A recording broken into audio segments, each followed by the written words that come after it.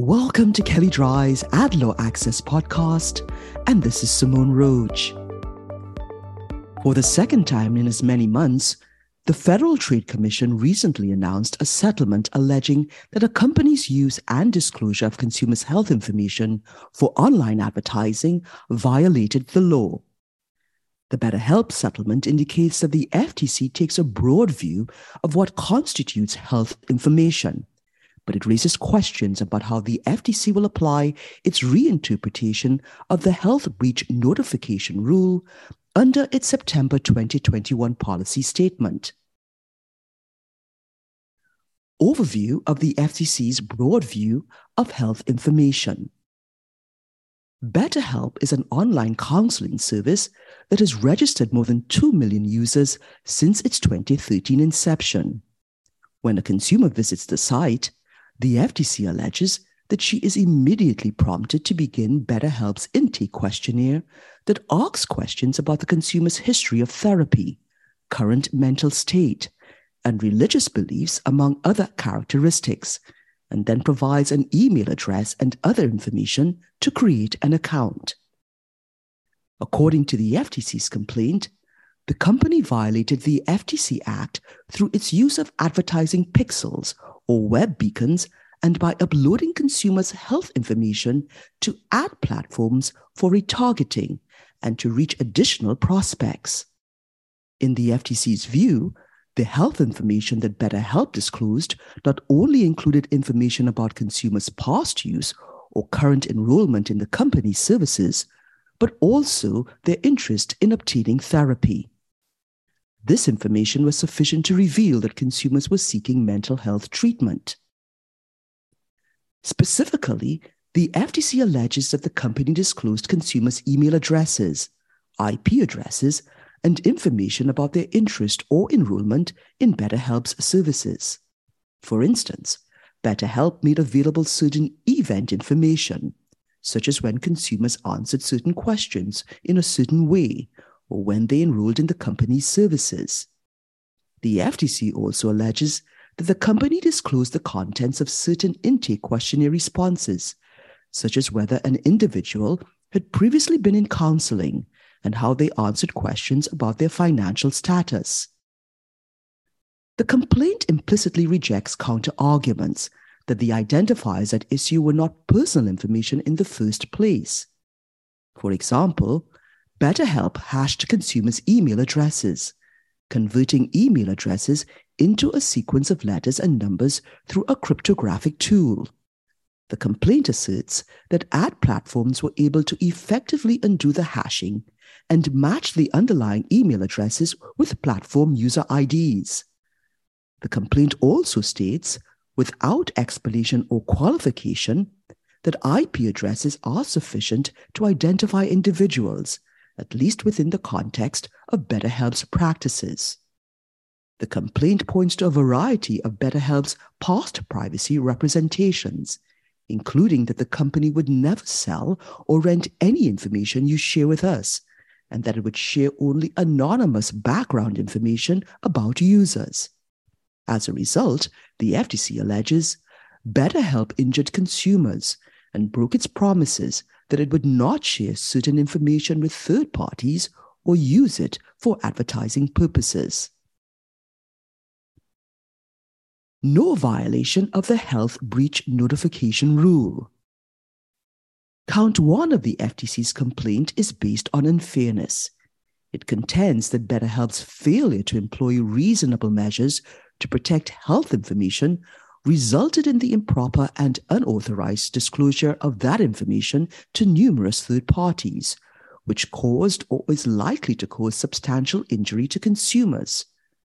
To a casual reader, these allegations might seem like they are describing the breach of health information.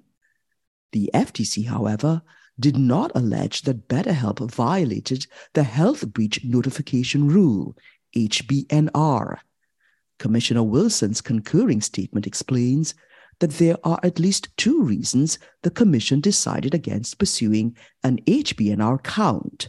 1. BetterHelp's conduct ended before the FTC issued its September 2021 HBNR policy statement, which we've previously written about. And 2, BetterHelp Services does not include records that can be drawn from multiple sources, as required by the HBNR.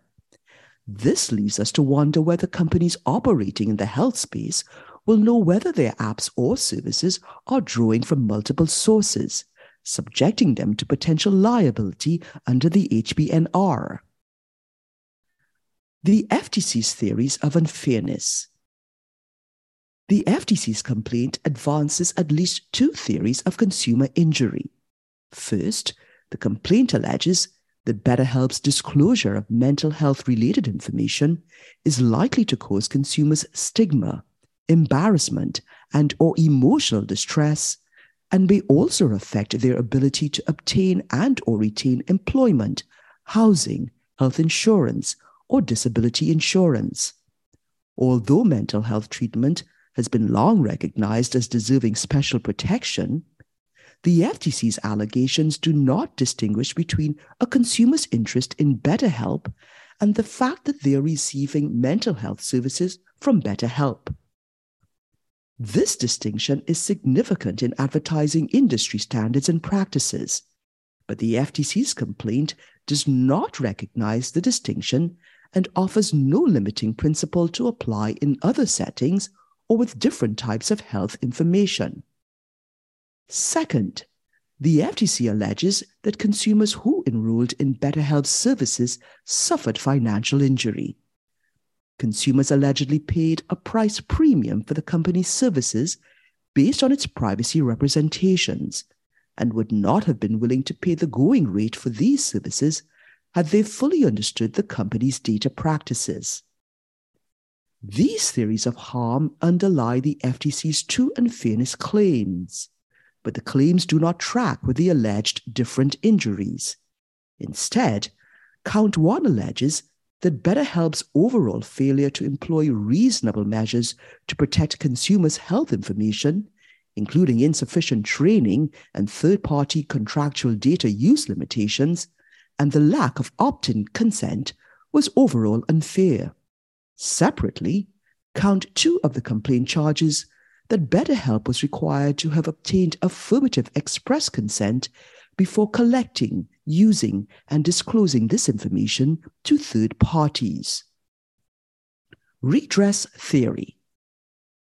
As part of its settlement, BetterHelp will pay $7.8 million. The proposed settlement order describes the settlement funds as payable to an FTC redress fund, which the FTC explains it will use to provide partial refunds to people who signed up for and paid for BetterHelp services between August 1st, 2017 and December 31st, 2020.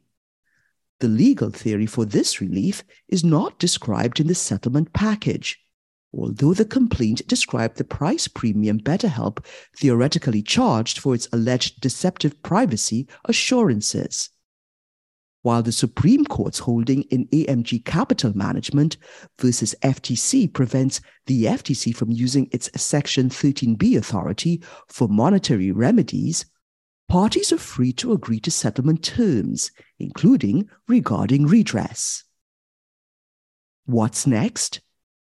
The FTC is signaling through the settlement and recent actions that using consumer information related to health for advertising purposes without at least enhanced notice and consent risk violations of Section 5. Companies offering health-related products or services should consider.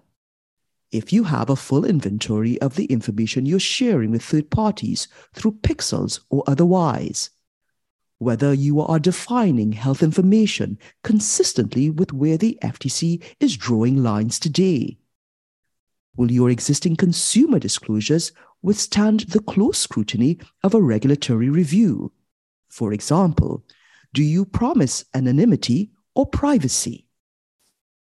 If you'd like more information on what you've heard on this topic, please contact either Aaron Burstein or Laura Van Druff, and you can find their contact details in the show notes. And also, please see our Advertising and Privacy Law Resource Center available at kellydry.com. And Please download the AdLaw Access app for Apple and Android phones, available in the Apple app and Google Play stores.